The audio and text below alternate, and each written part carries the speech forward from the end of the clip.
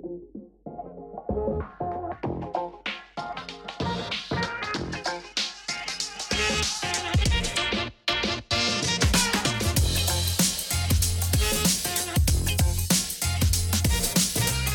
everyone. This is your host, Akil Jabbar, and welcome back to another episode of SaaS District. In today's episode, we'll be talking about the importance of doing good due diligence when buying a business. Today, we have our guest, Ahmed Raza, joining us. Ahmed is the Director of Due Diligence at Rapid Diligence. They're a company that provides due diligence and consulting services for buyers who are looking to acquire businesses under $500 million. Ahmed previously founded a small-cap private equity fund to buy e-commerce businesses and lead due diligence for private equity funds focused on SaaS, e-commerce, FBA, as well as content website acquisition. So welcome, Ahmed, man. Good to catch up and glad to have you on the show today. Hey, thanks for having me. So, you have an interesting background. You've done acquisitions, you've been moved into due diligence, you started Rapid Diligence a few years ago. But maybe if you can just, people listening in, just to understand your background, what's been, your past ventures that you built, your background, and how did you get into, doing due diligence and acquisitions? Yeah, absolutely. So I kind of started in this space almost 8-9 years ago at this point. I started with buying a few online businesses, primarily SaaS, e-commerce, content, software in general, and essentially using like personal capital, investor capital to go and buy some of these online businesses. And typically these were a bit smaller in size 8-9 years ago as a whole. And then I did that for a little bit and then obviously thought to myself, like, hey, how can we utilize economies of scale here? So then started a small cap private equity fund, did that for a couple of years, ended up exiting the fund. And I realized I really enjoyed the due diligence process as a whole. Mainly because there were good systems we could build around it. It became very systematic and kind of it was easy to improve upon as we kind of looked at different deals. So then I started working with a couple of search funds, a couple of private equity funds, and building out their due diligence processes. And then, like most people, I was like, hey, I kind of want to do this for myself. So I started Rapid Diligence. I think it's been like 3-4 years ago at this point, and went full time early last year.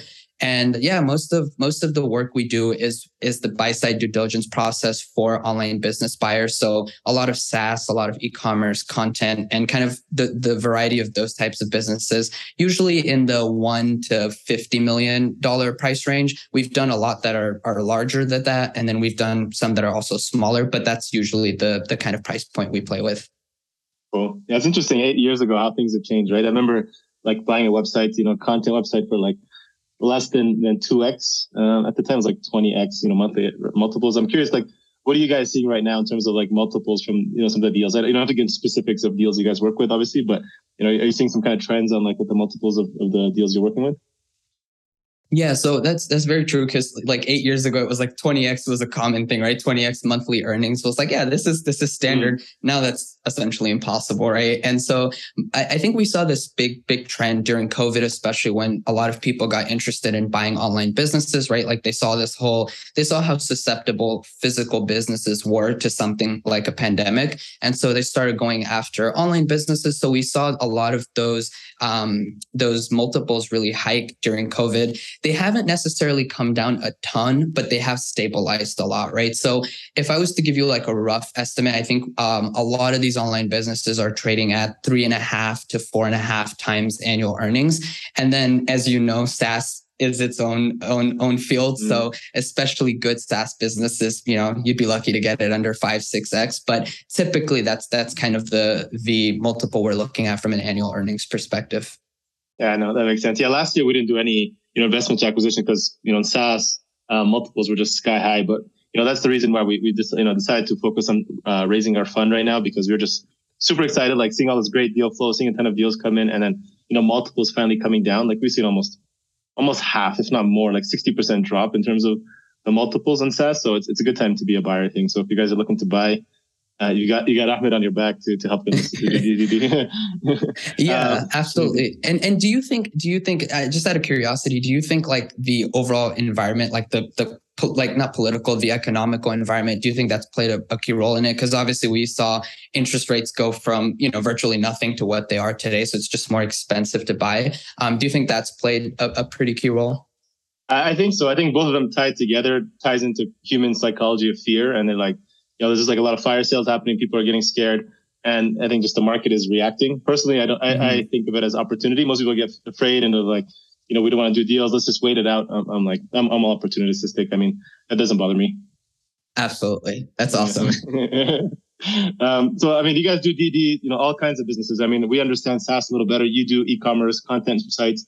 When it comes to doing DD, what are some of the biggest differences that you see? So if you're looking at SaaS versus e-commerce or content, if I want to buy one of these myself, what are you going to look at differently? How are you going to look at it?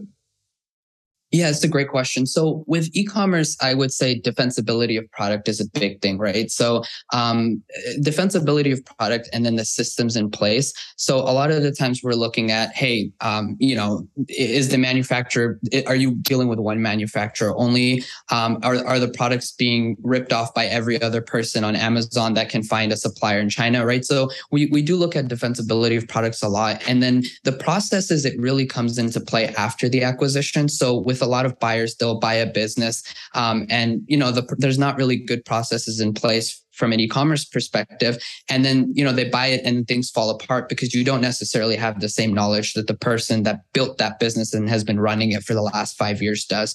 So e-commerce would be defensibility of product and processes. With content businesses, it really just a big part of it comes down to website traffic, right?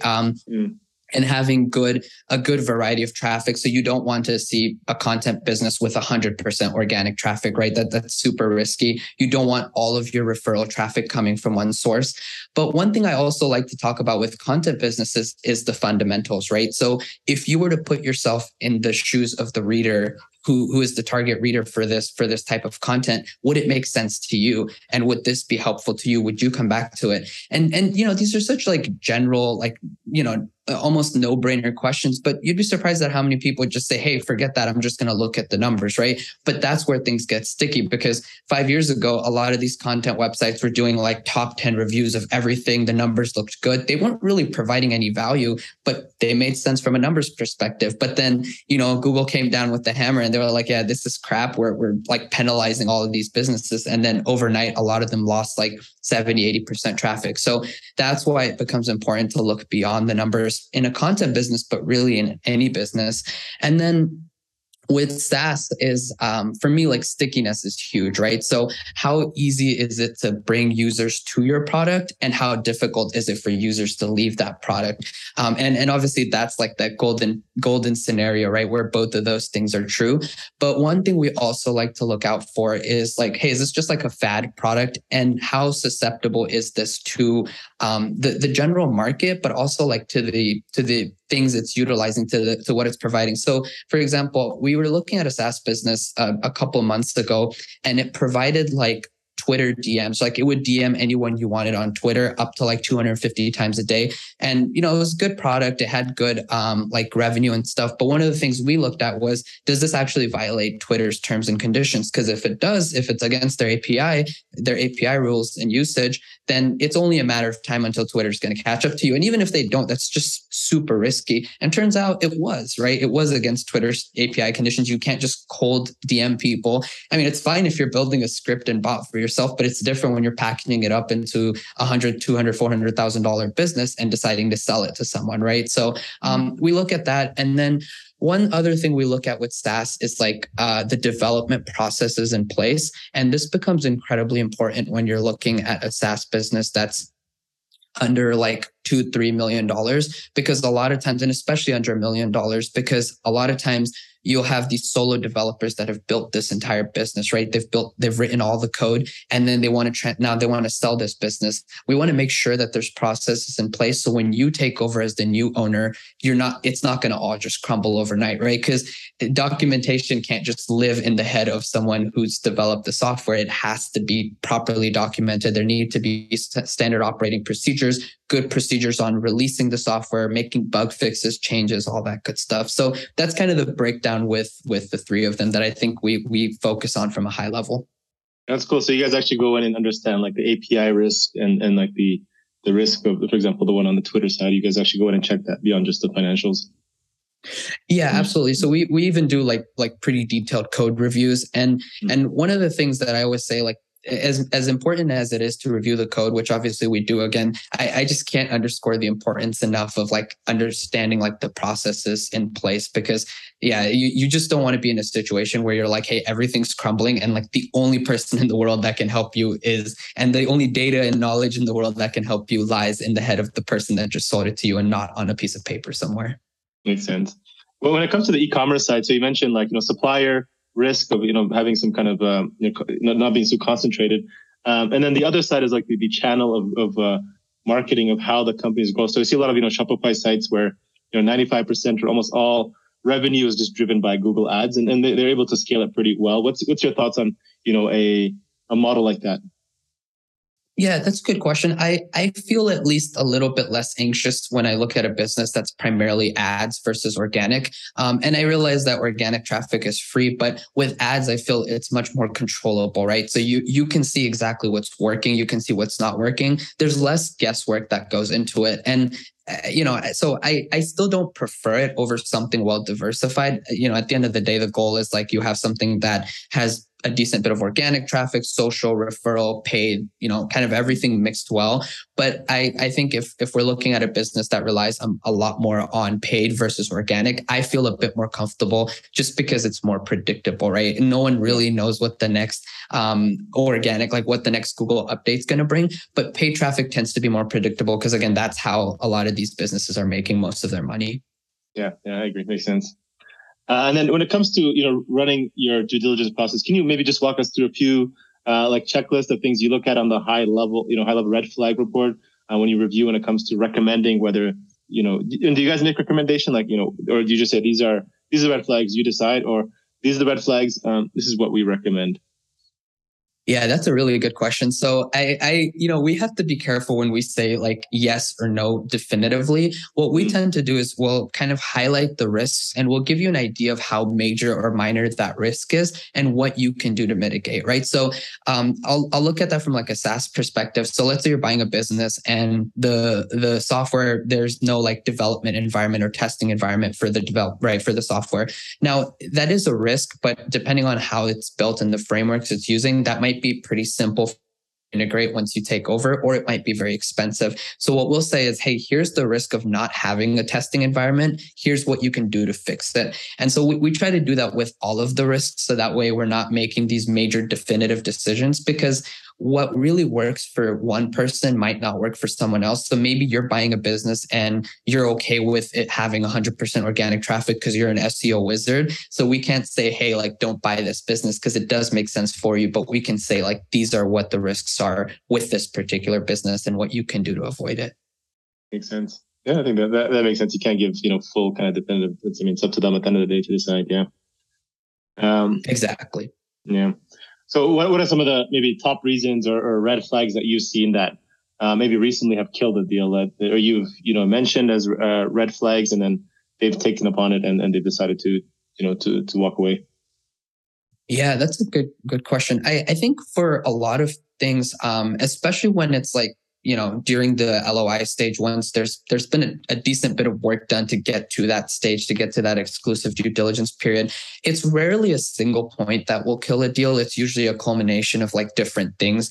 At least from a buyer-seller perspective, a lot of it is like things that weren't disclosed beforehand, right? So sometimes we'll look into businesses and we'll see costs omitted. And that's always a big thing, because it's like, okay, from a buyer's perspective, it's like, okay, you omitted this. What else are you not telling me, right? So I think it's that trust that then gets cracked a little bit, and then it's difficult to then go back and say, hey, no, this was the only thing. So usually it's a culmination of a variety of things, but again, omitting information is a big one.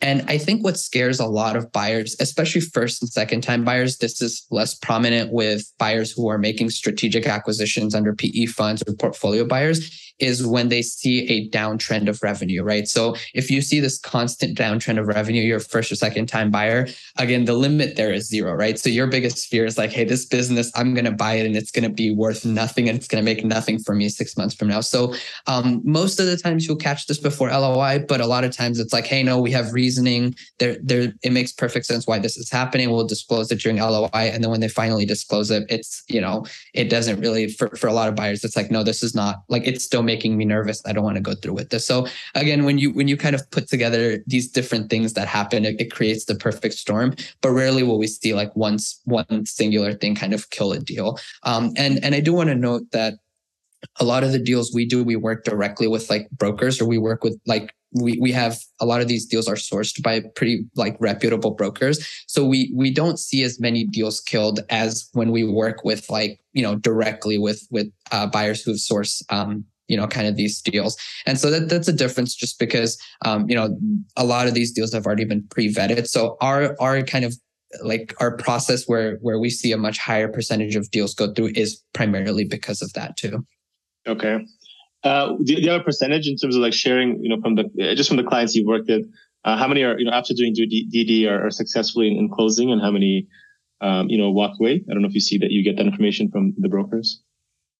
Yeah, I would say like, honestly, like 85-90% end up closing. Now, a lot of times what happens is that the data we find, they might go back and renegotiate certain things, right? They might add an earnout. Like we might say, hey, like this adjustment, this add back doesn't make a lot of sense. So, you promised the 3.5x multiple on trailing 12 months, but let's take that trailing 12 months and let's adjust it based on what we found. So a lot of times it's rarely that, I would say like maybe 15-20% fall apart completely, likely closer to 10%, but the rest, usually we'll find something where they'll go back and renegotiate either price or earnout or structure. Makes sense. So, I mean, the DD basically pays for itself, I guess, at that point, right? I mean, if you find something and you can go back and negotiate the price, makes sense. And that's the goal. Yeah, absolutely. Yeah. Well, what's your thought on like the investment side when it comes to e-commerce and affiliate websites in the same niche? I know there's a model where a lot of affiliate sites will then convert their high converting pages or products and then build out e-commerce pages around that. Have you seen anything like that? Yeah, I have. So I actually love that model, right? Because on a more fundamental level, you have this attention, right? Like you have these eyeballs on a certain topic, and you also have the product that these eyeballs are interested in, right? So you have both the attention and the product. So I think it's a really, really cool combination. And we've seen a few clients do this with affiliate and e-commerce. We've seen them do it with affiliate and SaaS. And I'm always like very, awe-inspired by kind of this combination. And so I think it's really cool. I think the model there to follow though is like to do it as organically as possible, right? Because if you build an affiliate site and people start reading up on it and they realize every single article and is now pointing to like this one e-commerce site, that's a little suspicious. It's going to raise some red flags. So I think the way to do it is organically, like you start adding it into a couple of those product guides. Then maybe you feature a few standalone products. Maybe you add a couple of display banners, but you still want to give people the freedom of choice, right? To be able to select from different providers or different e-commerce businesses. And so, yeah, I'm a big fan of it. And I think it's just important that it's done properly. Yeah, it makes sense. You don't want to shove it down their throat that this is the only product you have to buy. Yeah, exactly. yeah. So last question here before we get into the rapid fire question. I mean, if somebody's listening in, a lot of our audience is in the SaaS space, but maybe they're looking to also be acquire maybe their first online business. SaaS maybe is not the right place to start. I mean, maybe it is if they understand it, but if it's a new buyer, what kind of business would you recommend them to start with? And where do they start? How do they get started? And even looking at deals.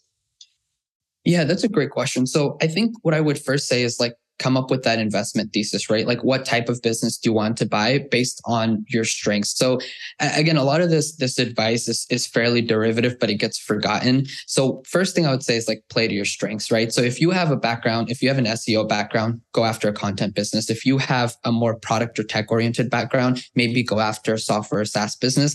But don't cross over for your first or second acquisition. Like it's really important to play to your strengths.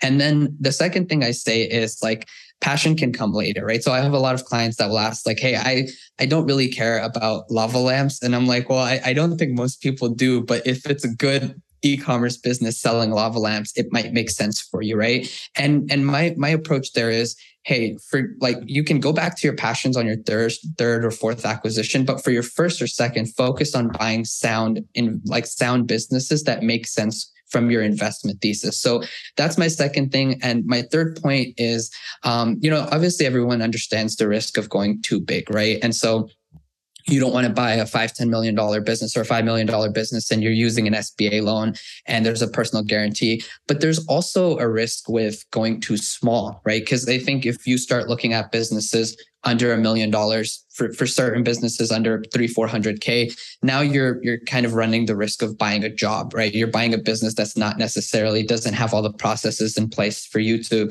continue to take over successfully as an owner. So play to your strengths. Passion can come later, and don't go too big, but also don't go too small. And I put together a Twitter thread the other day on my Twitter. It's @RapidDiligence. I actually really recommend taking a look at that. It took me a few hours to put it together, but it has all of the resources to take you from ideation to the idea like, hey, maybe I want to buy an online business or a SaaS business. And it takes you from the ideation point all the way to closing. So it kind of outlines that whole process. So I do recommend that as well as a resource. Cool. Yeah, I think that'd be super helpful. We'll link that to the show notes for people to check out. Cool, awesome. man. So thank you for that. So ready to get to the fun part of the interview? Yeah, let's do it. Yeah, let's do it. All right. So beyond playing basketball, I don't know if you're still playing, but me and Ahmed played together when he was here in Guadalajara. So what's one activity you enjoy outside of work that gets you into flow state? It has to be running. Yeah. So I recently got into running like 3-4 months ago. And so I started this program. It was called Couch to 5K. So it's a pretty popular program. And so the whole idea is you get to a point where you really can't run at all to like where you can run a 5K nonstop. And so I did that earlier this year, like I think it was like July, August. And since then, I've just been running and I've just been adding miles. So like I'm at like 8-9 miles nonstop now. And the goal is to get to 13 by January for a half marathon. And I don't know, man, there's something so beautiful about like being 2-3 miles in and your legs are warmed up, your heart's kind of beating and you're just going. And I love like running and like, I don't like running around like a parking lot or anything or like a circular park. I just like running when you're like in a straight line and you come back in a straight line. Mm-hmm. And it's like you almost forget you're running, right? You're in this Zen state. So that's definitely been my thing. And I've enjoyed the heck out of it. Yeah. I've heard. I went to this retreat this weekend. It was like meditation, all that, and they were saying how there is a form of running meditation. I guess that's kind of what happens. Right? You get into flow state. You're just in the zone, and it's like just ideas start coming to you, and I'm like, it's a beautiful place to be.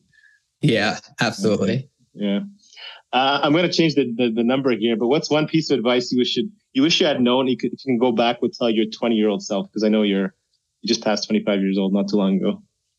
Yeah, so I turned 25 last year. And so if you want, I can still do the 25 because I think for me 25 was instrumental because it was the year I took this business full time, right? Like I quit my corporate job. So I'm almost 27 now. I'm about a month or two away, but I'm gonna keep milking this I'm 26 thing for the next like month and a half for as long as I can.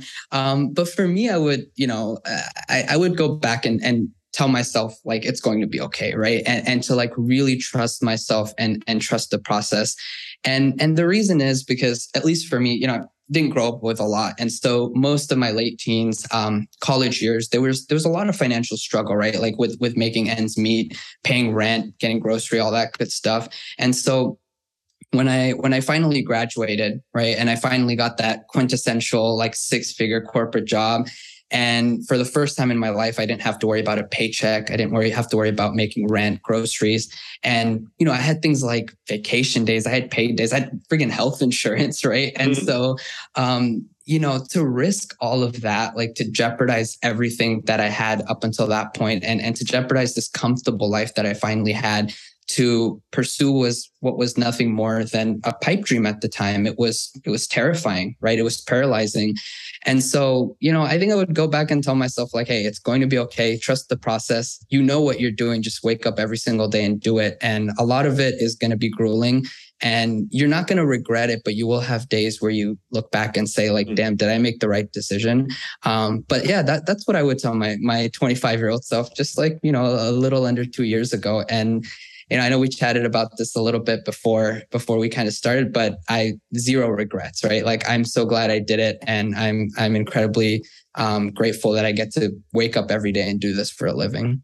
Yeah. I remember we having that conversation where you're kind of having a struggle of like, should I do it? Should I not? And you're just kind of going through that loop. And And finally you're here, and yeah, you look a lot happier. So I'm glad you did it. Yeah, that's awesome. Ahmed, what are some of the biggest challenges you guys are currently facing and continue to grow Rapid Diligence? Meaning, what keeps you up at night these days?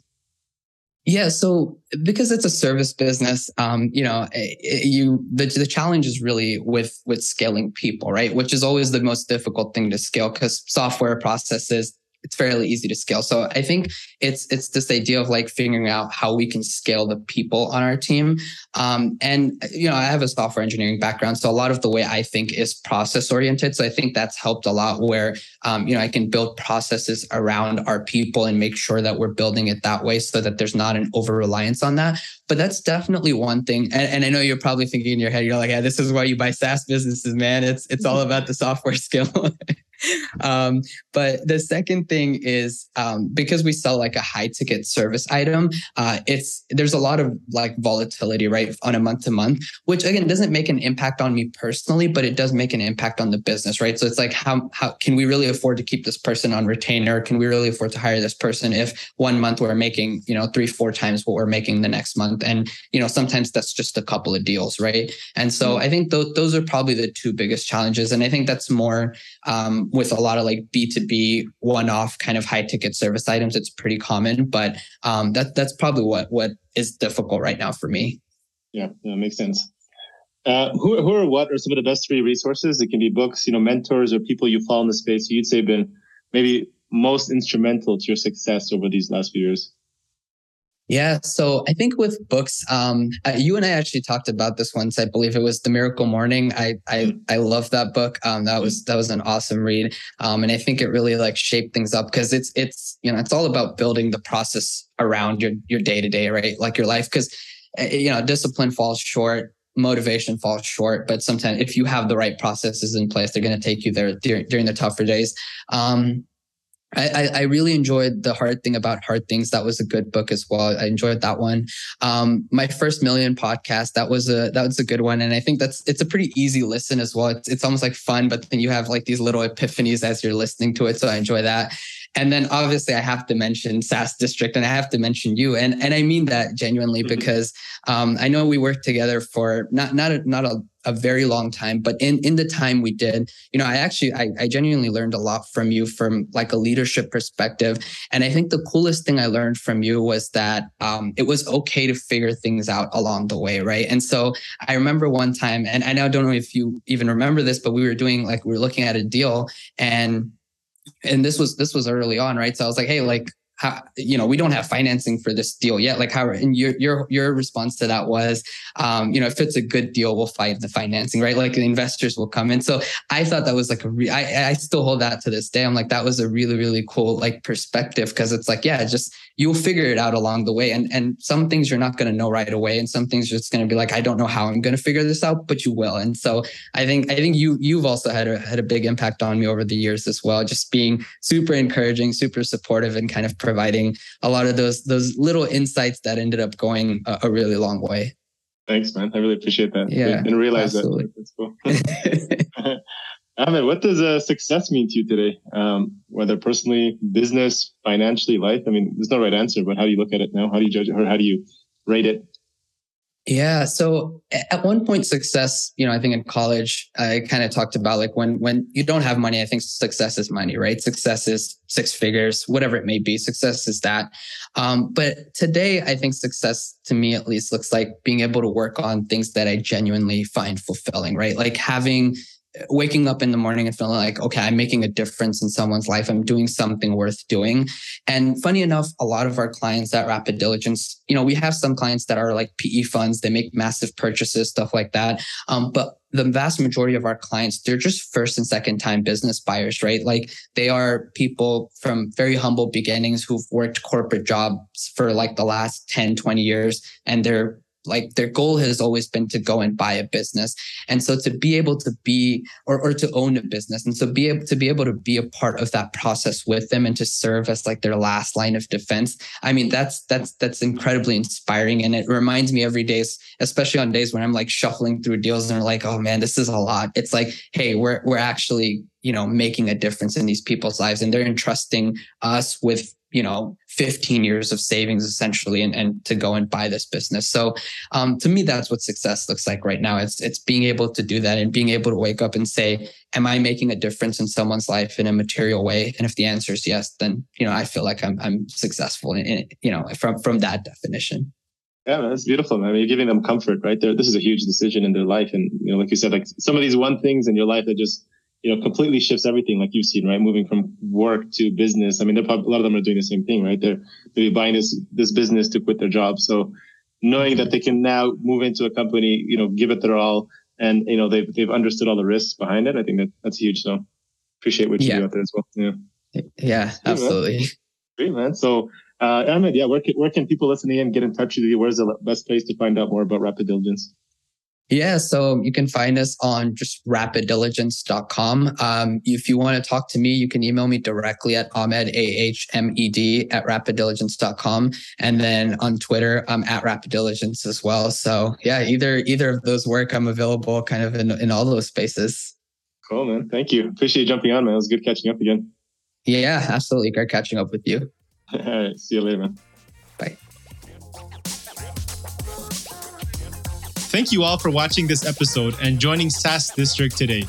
Don't forget to like, subscribe, and hit the bell for future episodes where we interview top leaders in the SaaS industry. If you're a SaaS company looking to grow and unlock the true value of your business, get in touch with us at Horizon Capital, and myself or one of our consultants will provide a free assessment to help you get there and hit your goals. If you have any feedback or suggestions for this podcast, please comment down below and help us improve our content for you all. Thanks again, and see you on the next one.